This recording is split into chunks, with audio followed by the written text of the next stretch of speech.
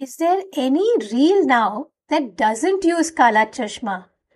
I mean, that song is really having a revival of sorts.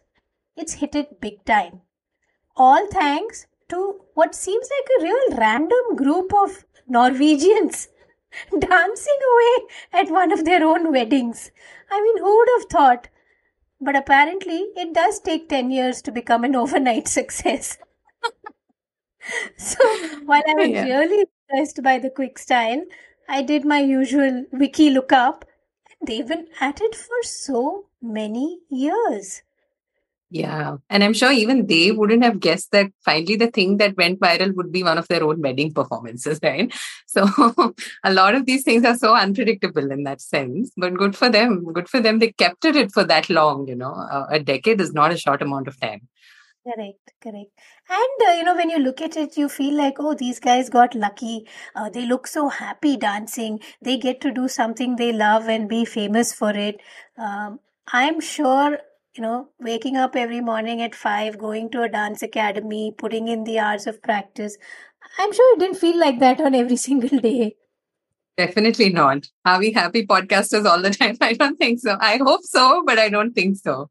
So yeah, I mean, we hear all these success stories, and you're right? Like it's so easy to think that it happened in that one moment, or it was just that one video which went viral. But then it took a decade, and in some cases it takes more. Even some of the most revered stand-up comics of our time, they've been at it for such a long time. So being a creator, being successful at something, anything at all, apparently has that secret ingredient, which is time.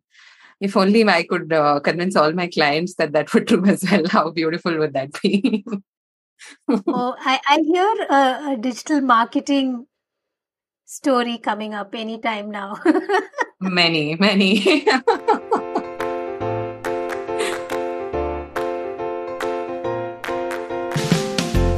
Welcome to season 2 of the Damn Good Marketing Podcast. Just saying that felt so good. And I think both of us woke up today feeling like we were out on a picnic. For the first episode, we are launching with a very interesting title, which you may have already seen, which is Why Do My Digital Marketing Efforts Keep Failing? And you may have gotten the hint already that there is an element of time involved. But what else, right? What else is the reason why it sometimes tends to fall flat? And how do you prevent it? Like, when do you do the symptomatic check? And when do you, stop investing money perhaps in things that aren't working? So I think that's going to be the focus of this episode. Let's get started. Yeah, let's. I think, I mean, you know me. I have struggled with digital marketing for my firm, Raincraft, for many reasons, right? And now when I look back, a lot of it was on me. A lot of it was whether I had the clarity, whether I understood what digital marketing can offer. It was my expectation set right. It's like, Yeah. oh, I've put up 10 blogs and now where is everybody? Yeah. And somehow you say it hasn't worked, but in my mind, I see it a little differently. And that's again coming down to the fact that the goals were so abstract, right? Which I think both of us, we were experimenting with for a very long time in terms of what is the end goal that would look like digital marketing success. Right. So, in my mind, when I see that you've been on certain panels or you've been Hmm. doing the kind of work that you wanted to do this year specifically, it's come because of a certain amount of effort. Again, the 10 years that you put in before, uh, which to me is kind of success. But then you are seeing the potential of what's doable and what's possible, and maybe that's where you're finding a gap, right? So I think that's the thing, right? Sometimes we set out with objectives which are a little more abstract because it's not easy to quantify, and maybe that is one of the greatest reasons why sometimes these things feel like a failure. Correct. So if I were to, you're right. I'm in a much better place now.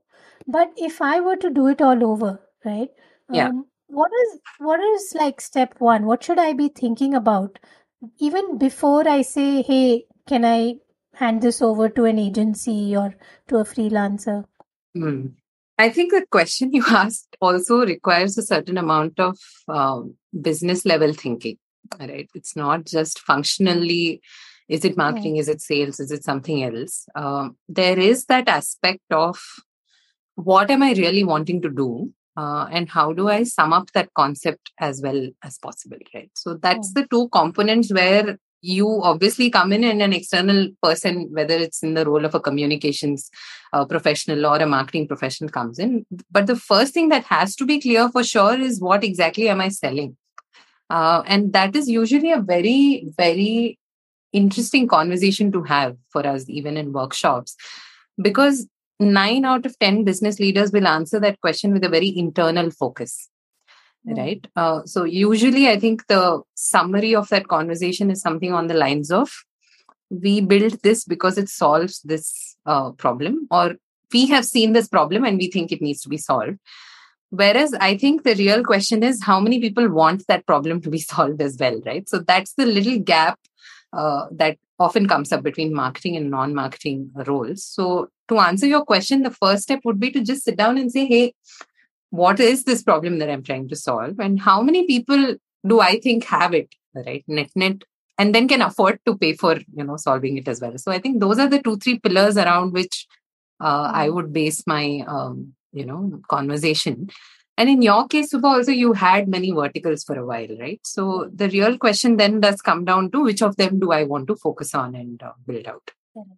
Yeah, so I hear you. I think it's not just looking internally to say what do I have to offer, what do I want to offer, but what does my potential audience want or need? Hence, I think, that's a good starting point, because once I can see that customer, once I can see the audience, then I can better cater to them in terms of my marketing efforts. The next thing, I think you may I don't know if this will touch a raw nerve here, but okay. I'm bracing for it. Because I think for every digital marketer, it feels like the first response is that it'll take at least 6 months, right? And I think more so today, after 2-3 years of a very difficult environment, 6 months feels really long. It feels like the world could change and my business model could change. And what if after 6 months, what are you going to come back and tell me? It's not even like after 6 months I'm going to tell you how beautiful it is, but it's like after 6 months I'm going to tell you if we are beautiful at if all. It even works. Yeah. No, I think you're right. It probably used to touch a nerve a few years ago, but I completely empathize with that now, because budgets are finite. Right. As much as we want to have an endless runway, it's not true of anybody, including us, right? Today, we run an agency as well. I think it comes down to what is happening in that 3-month or that 6-month period, right? It's not that it's a black box into which a lot of input is going and finally you open it 6 months later and find that whatever is inside is rotten, composted beyond recognition, right? So there are a lot of dynamic processes, experiments that are running during this period of time. And that's especially true. We do a lot of work with companies that are starting, at the very beginning of their journey, so to speak, right? So nobody knows. There is no answer. There is no cohesive answer to what will work, right? There are many potential hypotheses around what might work. And that's what you want to be doing as well, in the sense that if I have 3 options and I try out 3 options, then I maximize my chances of at least 2 of them succeeding.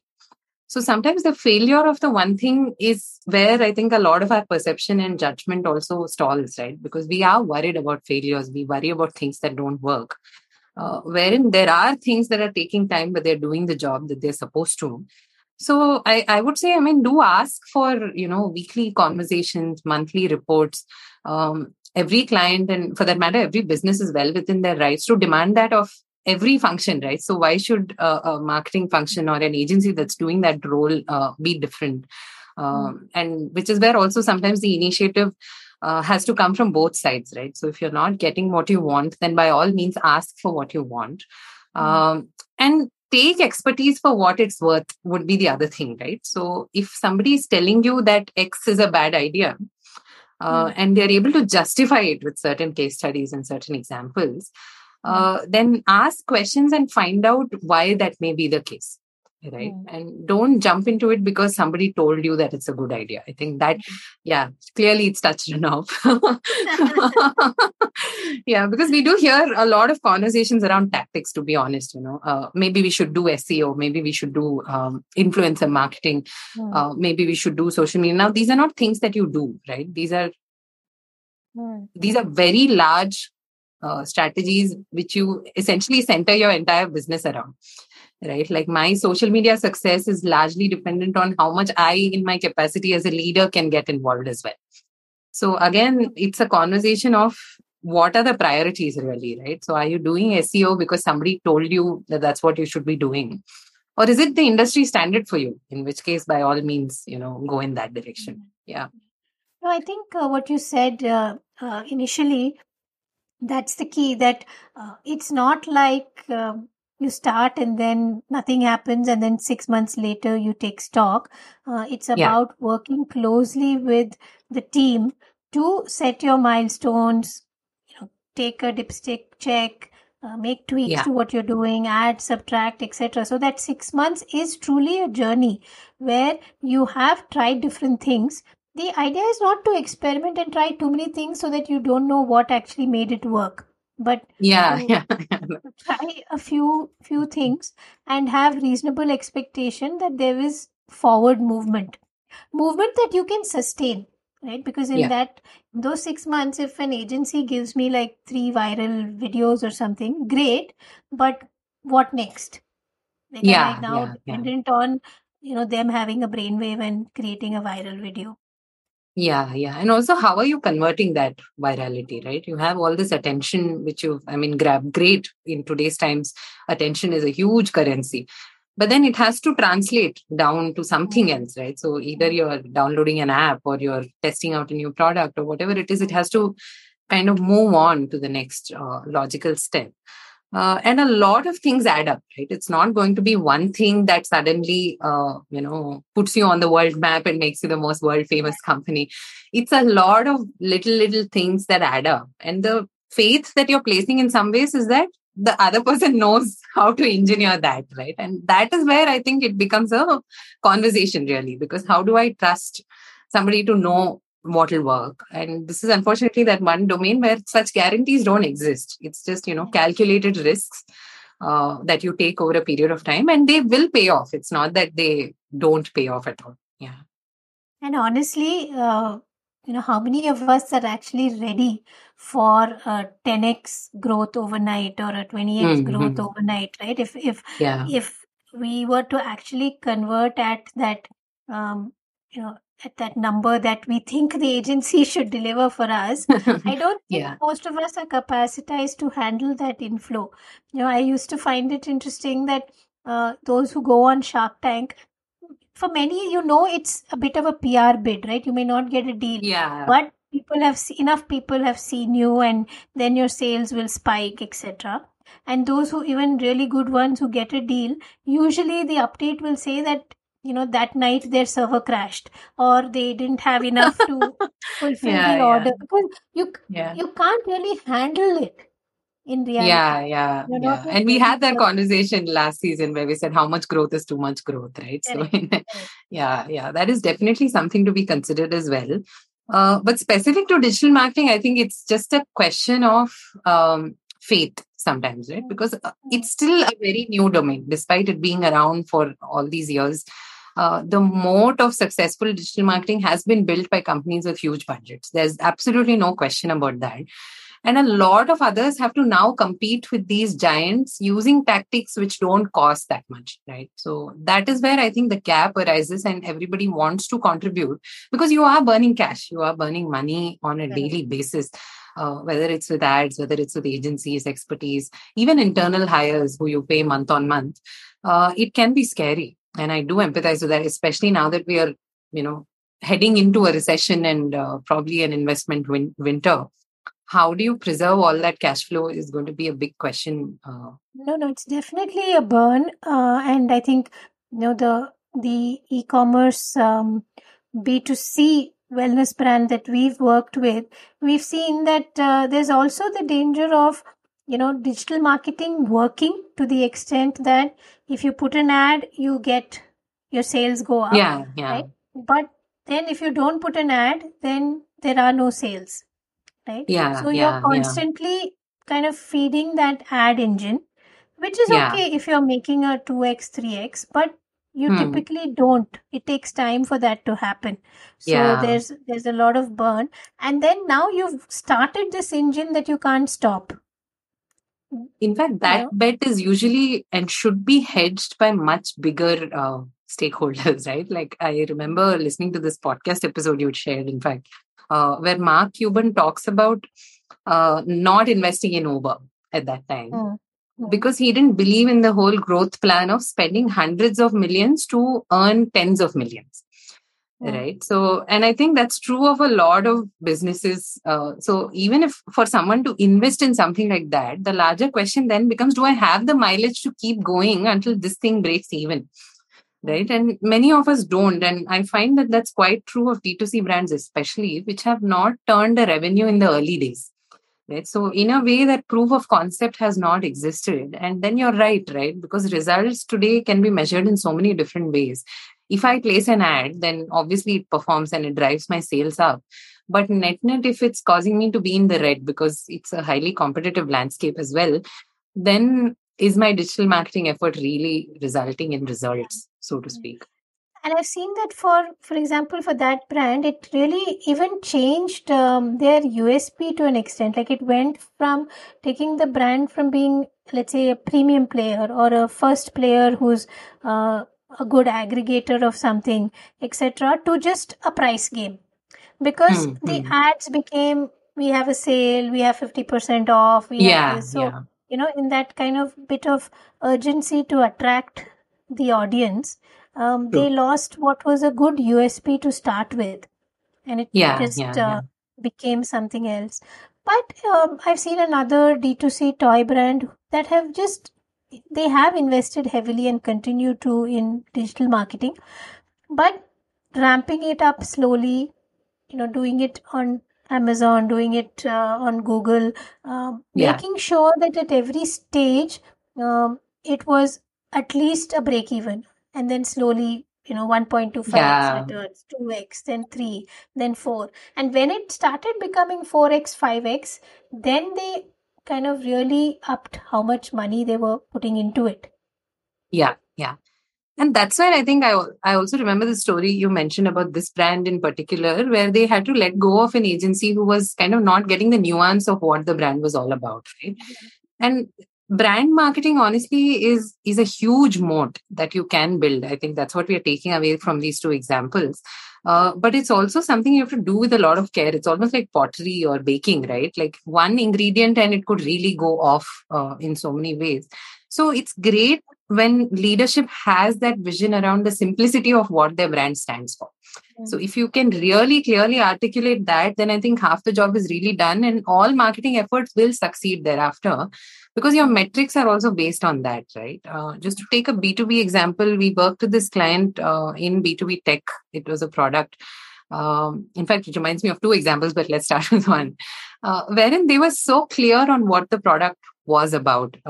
And that articulation I found in every call that happened, so every time they had to brief us, that one line statement of what that product's benefit was always constant, right? It didn't change, it didn't switch, it didn't become other things, which is why it worked for them as well, because we were able to then translate that into the website, into the landing pages, into social media, so that whoever saw that message and resonated with it was already a ready product. They were not confused by four different messages on four different things.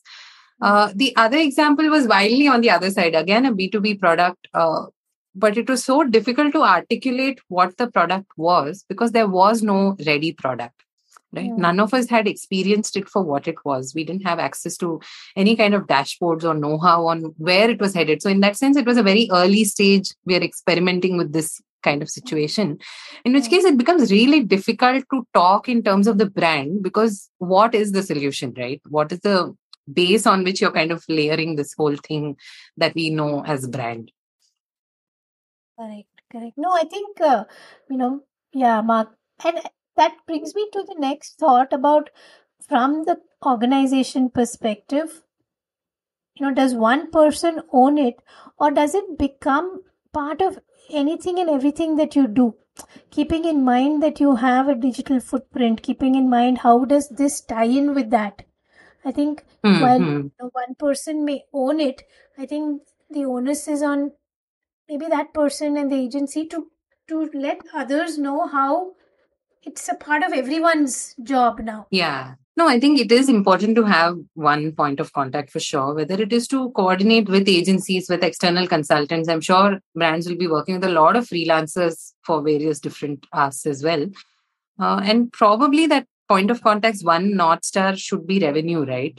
Because they have that one thing which an external agency doesn't have, which is access again to sales, access to success, access to support, and so many of these other functions, which invariably end up tying back into things like churn, attrition. How long is the average customer even staying, right? So all of these things do add up in that sense. So what I'd say is that one POC can continue to focus on revenue as their metric. And pipeline value as well to some extent. And then everybody else in the organization also has a role to play. Because I, as an employee, if I go and grumble about my company on online today, which is very doable, right? It's not at all hard.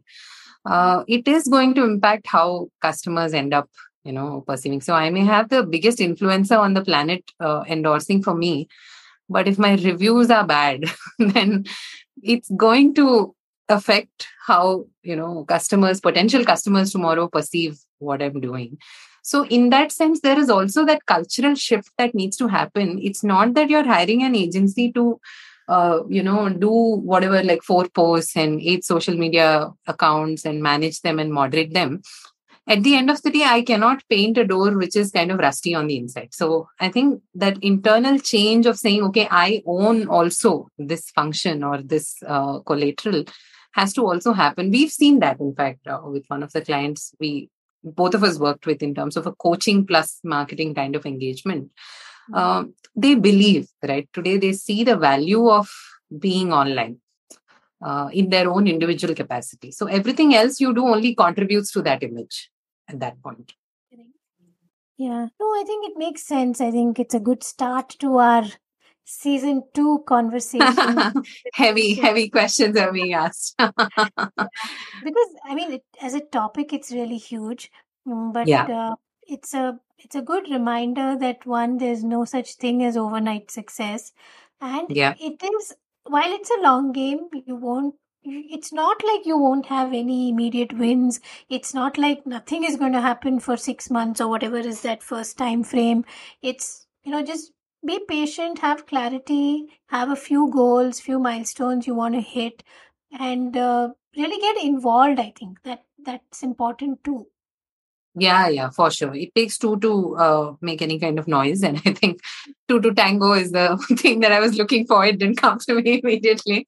So tango away and do it on budgets that can last you for a while. So what I'd say is get clear on what your 12-month budget for a marketing exercise would be, and then go about, having conversations on agencies, expertise, what can be done in-house, what can be outsourced. All of that is secondary. At this point, I think where we are also economically, it's important to consider every expense as an expense until it pays off. Yeah. No, I think like anything, right? If you start grudging it every month, then it'll... it's reflect in everything. Your quality of interactions and the output and everything. Yeah, it should make sense to you. Now it's time for the much-awaited topic, Al. So it's the month of yay. Or nay. Obviously, yay.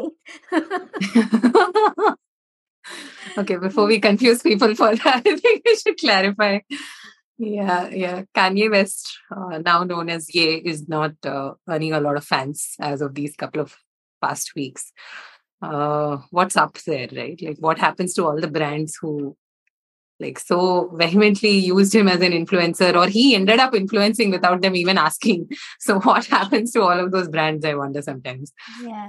No, but that's a tricky space, no? As a brand, you invest a lot of time, energy, and definitely a lot of money into certain individuals. And I think it's something that needs a constant relook. Like, are we still aligned? Is the Yeah. person and the brand still aligned? Are they doing you good or something? I mean, genuinely, over a period of time, they may not be beneficial to your brand anymore.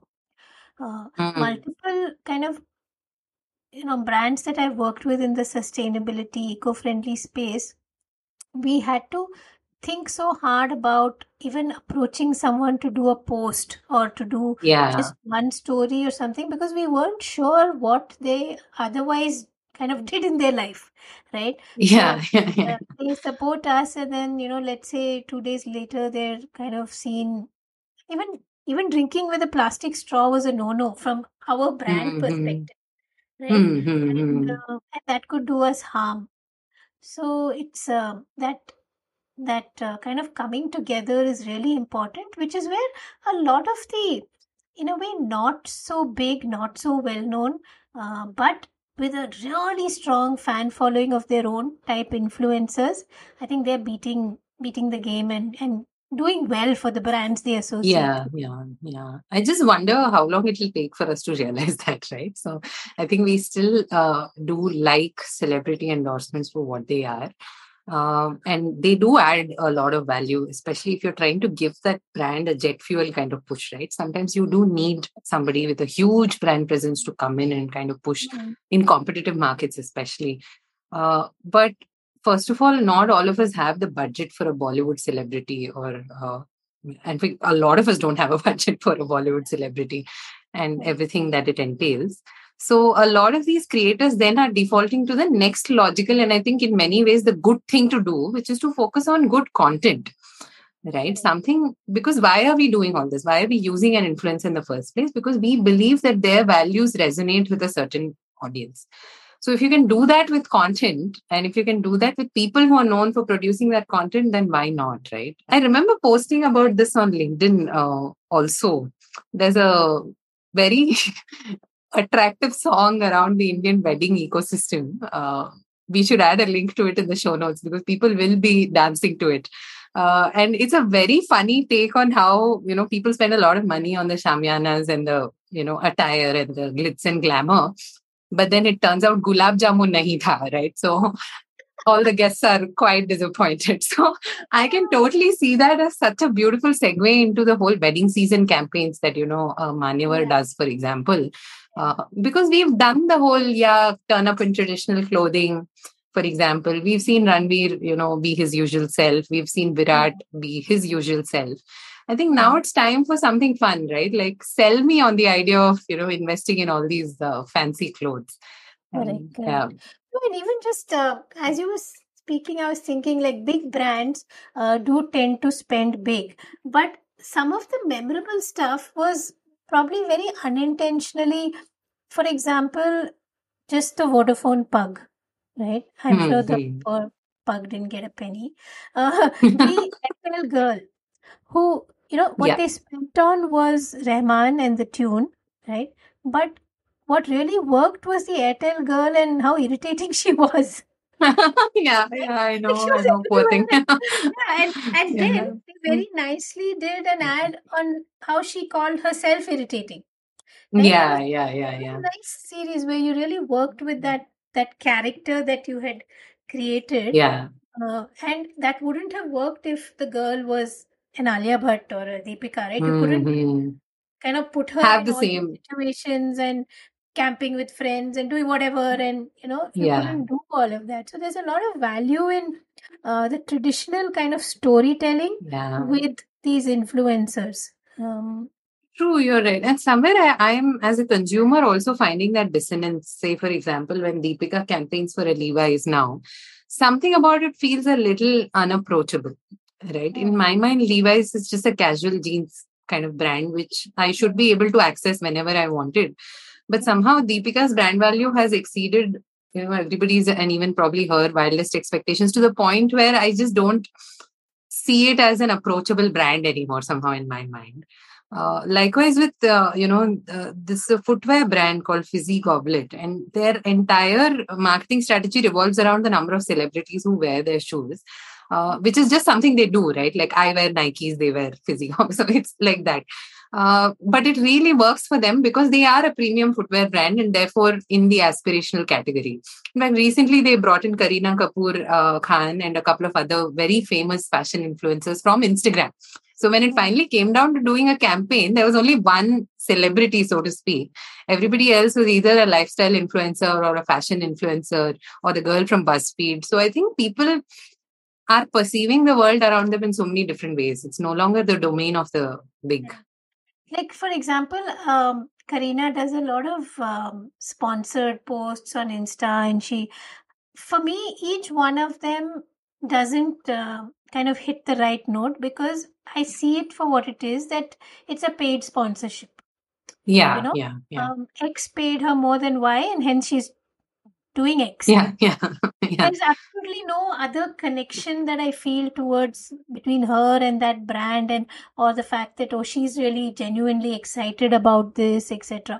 That's just the impression she's created, because she was like, I won't be on social. Then she came on social, and then she said, I'll do my own thing. And now suddenly there's money, and like, so every other post is kind of an endorsement, and you don't know what to believe. Yeah. So I'd rather watch, a brand promo done elegantly in his own way, but by that, or Ayush Shraddha, where, you feel connected to the brand offering. Yeah. And that's where your whole positioning, it's a whole other conversation, right? And I think really it begets the question, because so many of these influencers, first of all, they come at a huge price point. And secondly, equity is involved as well, which again is a bit of a risk, right? So how do you make those choices? And what happens tomorrow if, despite all this, that person goes and does something, lives a life which may not be perceived as a good thing in the minds of consumers?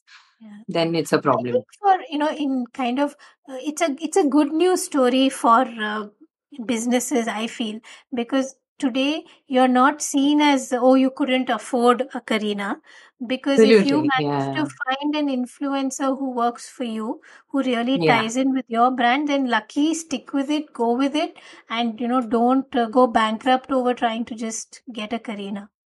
That's so true. In fact, there are examples of people who've done exactly that, and they've produced great content and been successful, with a much smaller budget. So that is the true success of digital marketing, right? Like, if you had to spend the same amount of money here as well, then what is the point? I don't see the value of it. But if you can get creative and if you can, really have fun, again, I know we've said this before, but let that creativity shine through, I think, in so many different ways. There are many, many success stories and proofs of concept, and we could be the next ones. Who knows, right? Oh, there's so much joy in your face when we can see something. For sure. I can't diss my own bread and butter. It got so excited that digital marketing was, being spoken of well. For once. So here's to more, speaking of well, and I think solving very tactical issues. We have email marketing, we have social media, we have content, we have brand, which I think begets a much, much wider conversation than it's probably getting today. And where do we learn, right? How do we grow, and what goes on inside an agency? I think so many exciting things to unpack this season. I'm definitely excited. Totally. And folks, do let us know what you want to hear about, what you want us to chat about, and we're happy to dig in and do our homework and come back to you with some interesting so much. We've actually blocked calendars for homework, guys, so it's time you send us some questions so that we have something to do. We're not just watching TV instead of doing what we're supposed to do. So see you here soon, and thank you so much for tuning in to episode 1 of season 2. I like saying this so much, of the Damn Good Marketing Podcast. Bye.